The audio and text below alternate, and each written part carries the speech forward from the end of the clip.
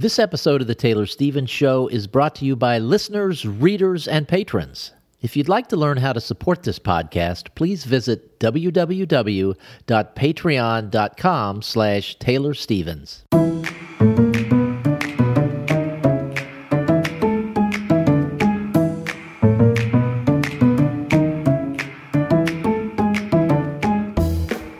This is Taylor Stevens, New York Times bestselling and award-winning author of kick-ass international thrillers, and this is The Taylor Stevens Show with my good friend Steve Campbell, where we are kicking writing in the butt, one word at a time.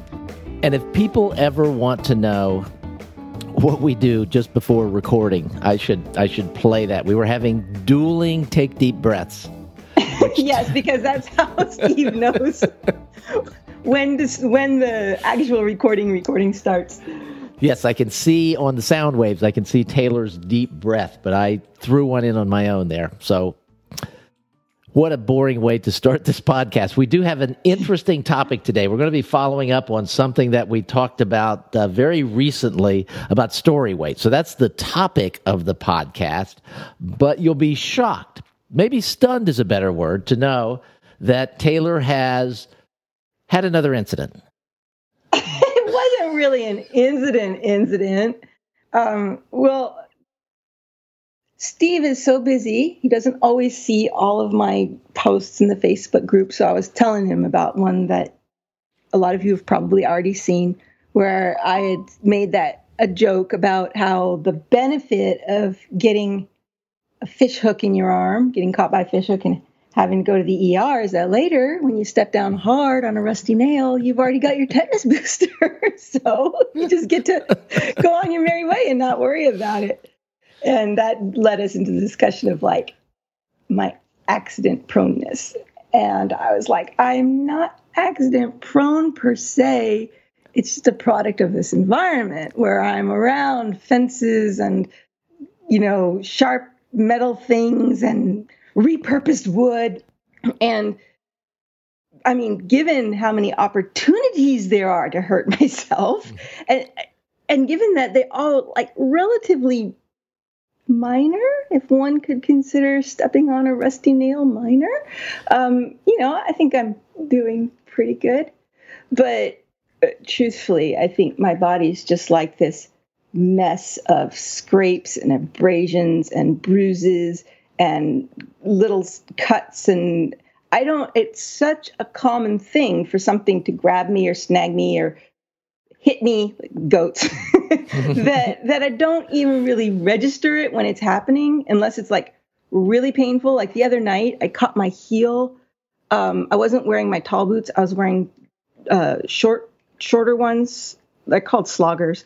And I caught the back of my heel on the edge of a cattle panel. And cattle panels are like, they're like pre-wired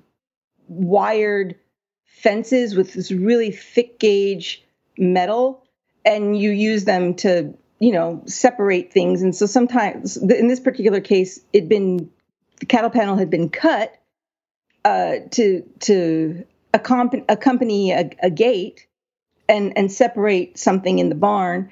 And I caught my heel on one of those cuts. And that hurt way worse than stepping on a nail. But for the most part, I'm not even aware. And I'll just look, I'm like, oh, what's that bruise from? Oh, look, I got some cuts. Oh, look, there's more poison ivy. And it's just like, that's just part of being outside. So what kind of footwear were you wearing when you stepped on the rusty nail? Also the sloggers.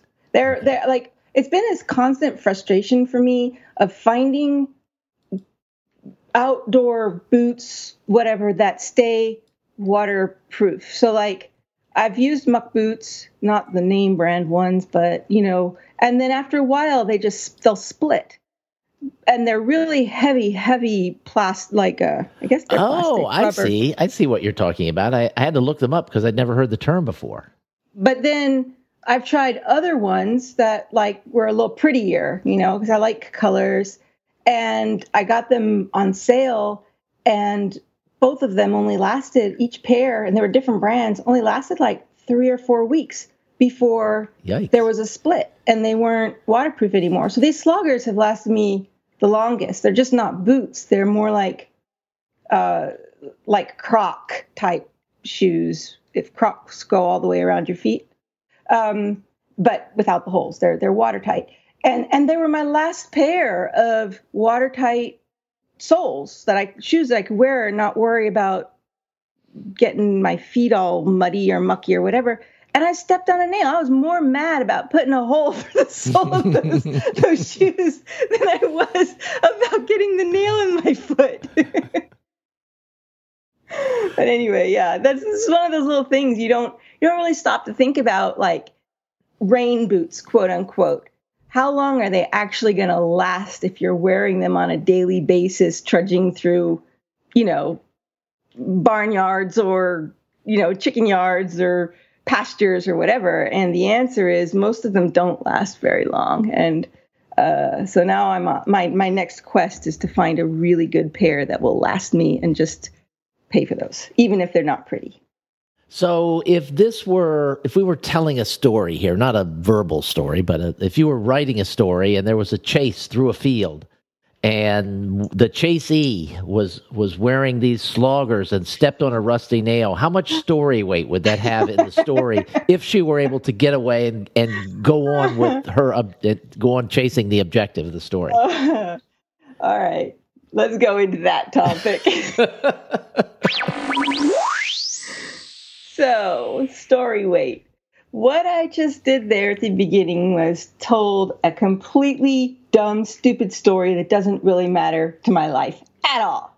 So in terms of story weight, I put way too much weight on that story based on what it deserves. But if we were narrowing the focus of life down to just to an hour, and based on everything else that happened in that hour, well, then the amount of weight that I just spent going into detail about the shoes and the sloggers and the nail and all that would have been absolutely appropriate.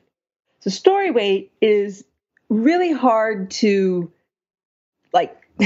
give you an exact definition of what it is, but it has to do with how much time, words, detail, texture goes into a specific item. So we could be talking about the weight of a scene.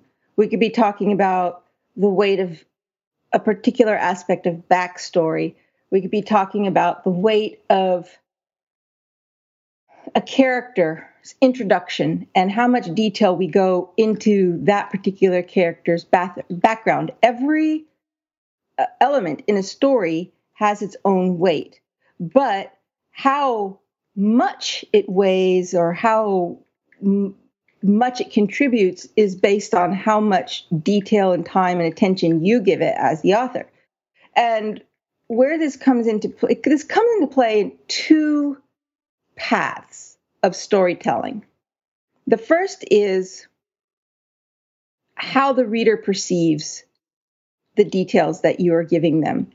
When you spend a lot of time, effort, energy, words, details, going into specifics about a specific thing, be it a character, a chair, a dog, whatever it is, in the reader's mind, that thing relative to everything else in the story is more important.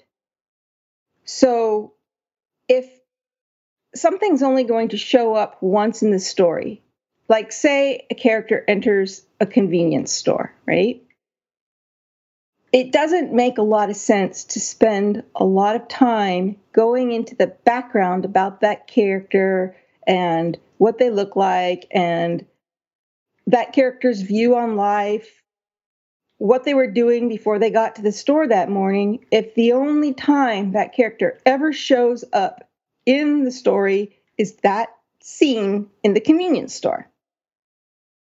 If you give that character more weight than it deserves relative to the overall story, the reader's going to believe and expect that character to show up somewhere else or to have that character be part of the plot in some way. And if that character isn't, it's going to feel like an untied thread. There's going to be this sort of empty feeling about it because you set up, possibly inadvertently, you set up expectations by giving that character more weight in the story than they deserved relative to the entire story.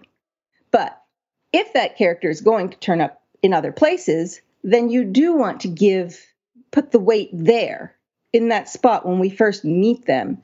Because if you introduce that character without the weight, the story weight that they deserve, the reader's expectation is that they aren't going to be part of the story. And so then if they then turn up later and play a major role in the story, the weight is now unbalanced.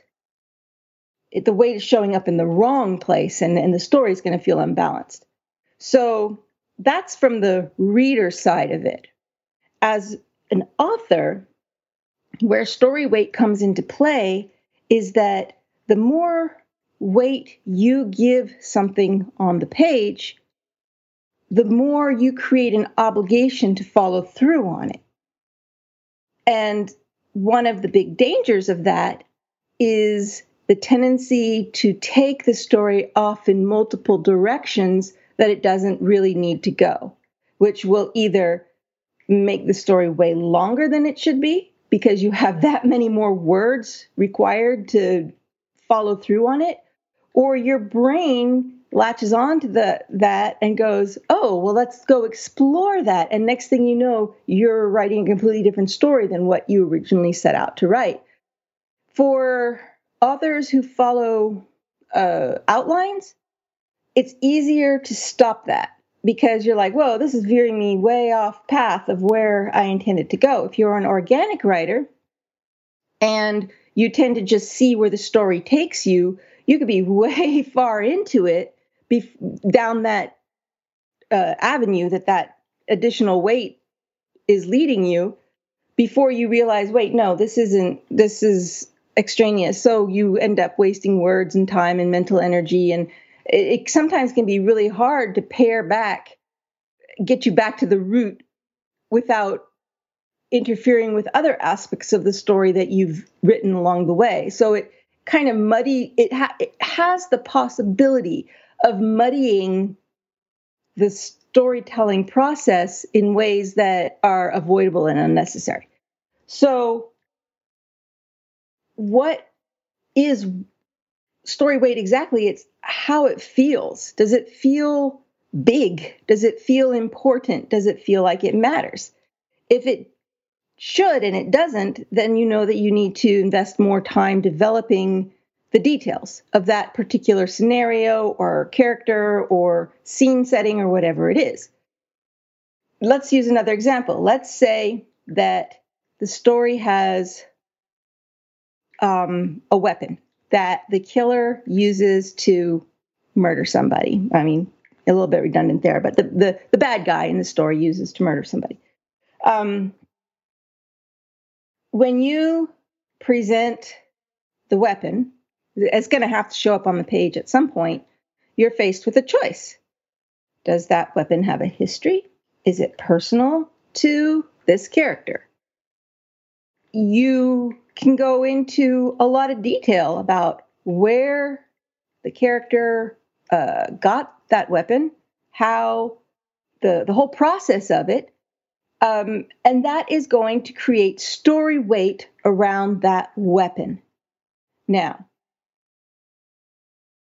should it? That is the question for you as the author to decide. Where is your story going? What's the intent? Now, as I was talking about that, a scene came to mind in an unfinished story that I started once upon a time that has a weapon in it that plays a role in a just a segment of the story as part of this character's journey, character arc. And so it definitely shows up in more than one scene. The weapon is a motivator for how the character gets a certain place, which triggers something else that happens and decisions are made, what have you. But this character is not a gun owner, naturally. Like they don't already own guns. And they're in the position of needing to get a gun in a hurry because reasons. And it shows how the character goes through and does it. So in that sense, the amount of weight put on the acquisition of that weapon is absolutely appropriate to the amount of weight the weapon, or the amount of importance that weapon plays in the plot line, in the character's life as these events unfold. But if that character wasn't going to go through all those things, and if where or how the character got the gun didn't really matter to the story, to invest all the time in walking the reader through the process that the character went to get this gun that is never used for anything, never part of the plot, like say the character just felt unsafe and wanted to have a gun in this particular situation, and then we never really see the gun again, it's not really reflected on again, to spend that same amount of time, words, energy, focus on how walking the character through how they get it is too much weight for the role that that object plays in the story overall. So I think I've kind of explained what sort of through these examples, what story weight is and how it matters, but I'm not sure. So Steve, do you have any questions or a way to? Yeah, so let me ask a specific question. And one of the things that came to mind in your writing, and we've talked about this a lot of times, you do a lot of research, and a lot of writers do a lot of research. And when you gain this research, you have new knowledge that you want to share with the readers. And at times, it can seem like a balancing act between story weight and, hey, I have this really cool piece of information that I want you to have.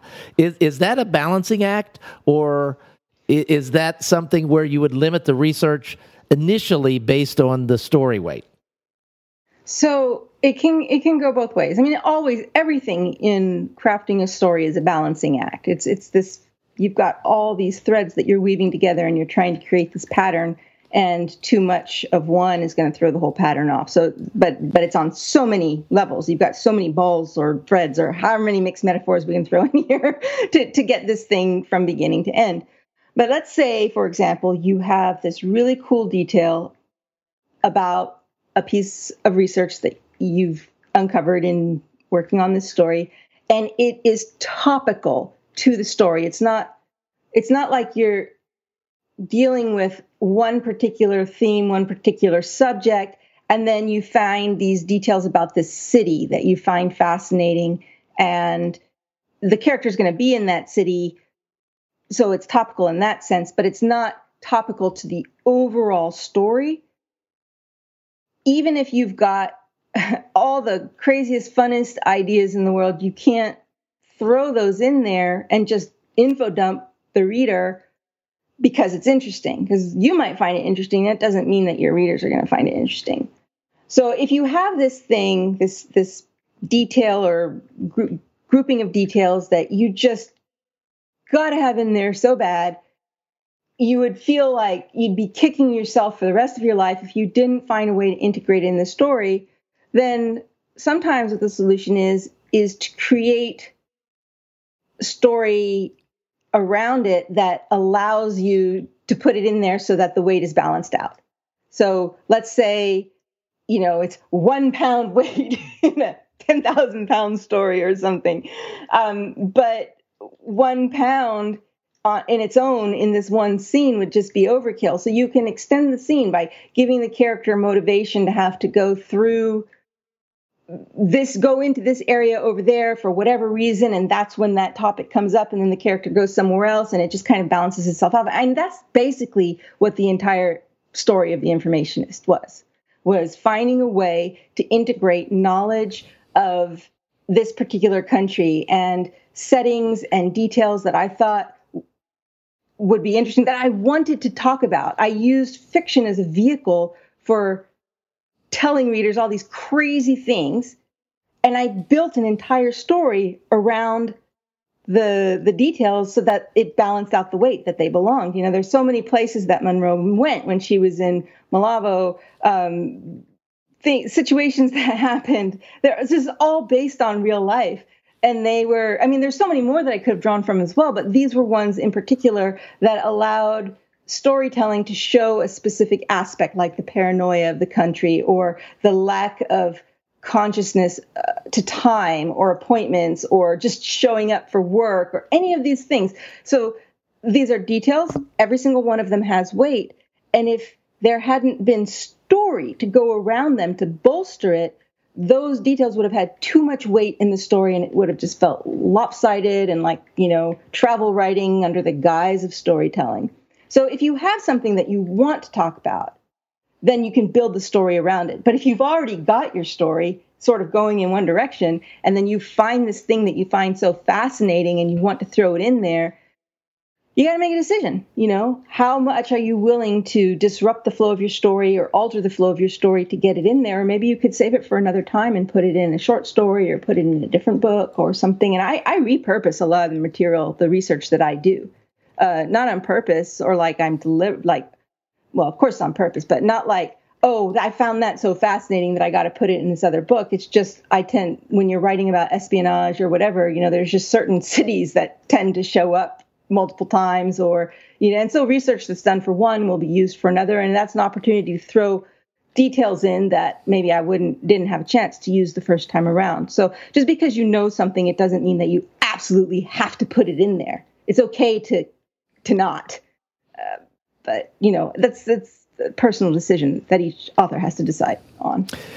And so when you mentioned, the whole travelogue thing about the informationist, that was, in a lot of instances, that was information that you already had, so you didn't have to go out searching for it. In The Catch, it was a different situation where there was information that you needed for the story, and you did have to go out and search for it. So based on the amount of time and effort that you went into learning about shipping, did that influence the way you told the story? It influenced the language that I used to tell the story because, the maritime industry is its own whole own vocabulary of the word does not mean what you think it means. So it definitely influenced that. And when I went back to read it again, after so many years, I could see the level of research that went into it through the language that was on the page, through simple things like explaining what a shipping agent does. Like there's this one line earlier in the book that says something like, in the world of shipping, nothing happened at port without the agent. And then a few more words of explanation of what the shipping agent did and how, every port had an agent. And that was it. Relative to what I understood and what I had learned, it was a dot. A dot. But that's all that the story required. And to do more, to talk about the agent, Monroe's experience with the agents, of other examples of, it would have put too much story weight on that aspect. And to salvage it, I would have had to take the story in a different direction in order to bolster it, to hold it up, balance it out. And it was unnecessary. So most of what I learned just never made it onto the page.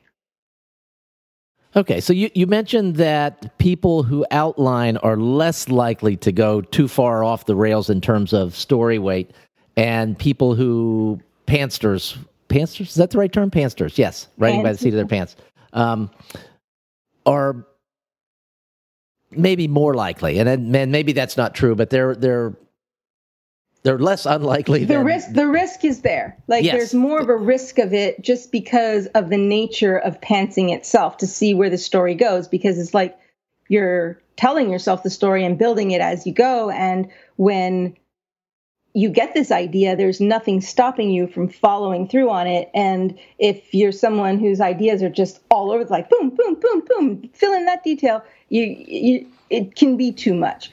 That's not to say it can't also happen to those who outline, because it depends on how much outline you do. Like or maybe in the outline process, you might run up against that, but you get a chance to cut it off before you actually fully develop the actual writing part of it. So if you have very bare bones outline, sort of like mine, there's still the risk of it, which is why I'm familiar with going to like, oh, well, that was 1,000 words I wrote today. They're going to get deleted tomorrow because it just took me in the wrong direction. I spent too much time exploring a particular aspect, but in the process of it, I did kind of clarify my thoughts, clarify my thinking. What exactly is it here I'm trying to say? And so just because you write it doesn't mean you need to keep it. So putting too much story weight on a particular topic or thing in a rough draft is not bad, because you can always delete it out later. Where you run into trouble is if because you wrote it, you feel like you need to keep it, and then you spend all this time working to find a way to force it to fit, and you end up with this very unbalanced story as a result.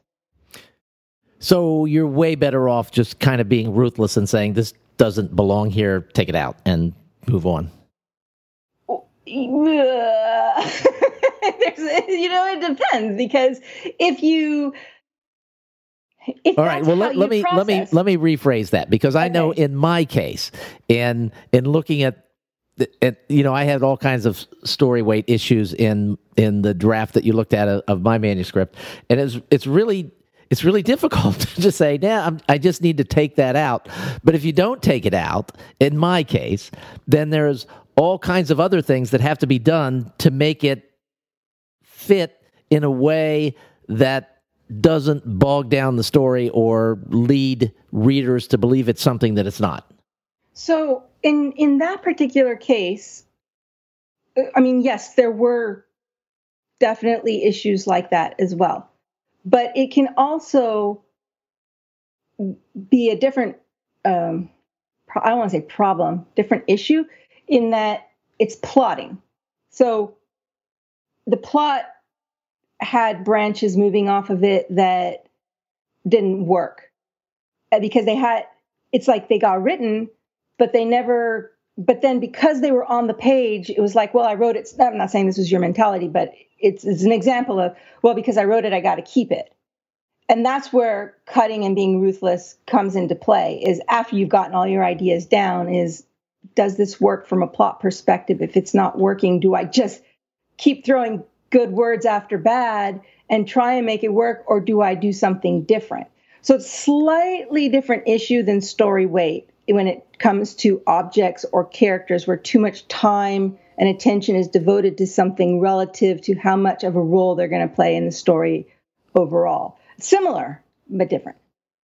All right, I think we have covered that topic. So this is an interesting topic. I'm glad we brought it up. I'm glad we brought it up a week or so ago, so that we had a chance to dig into it a little bit more. So thank you, Taylor, and thank you guys for listening. We will be back with you again next week.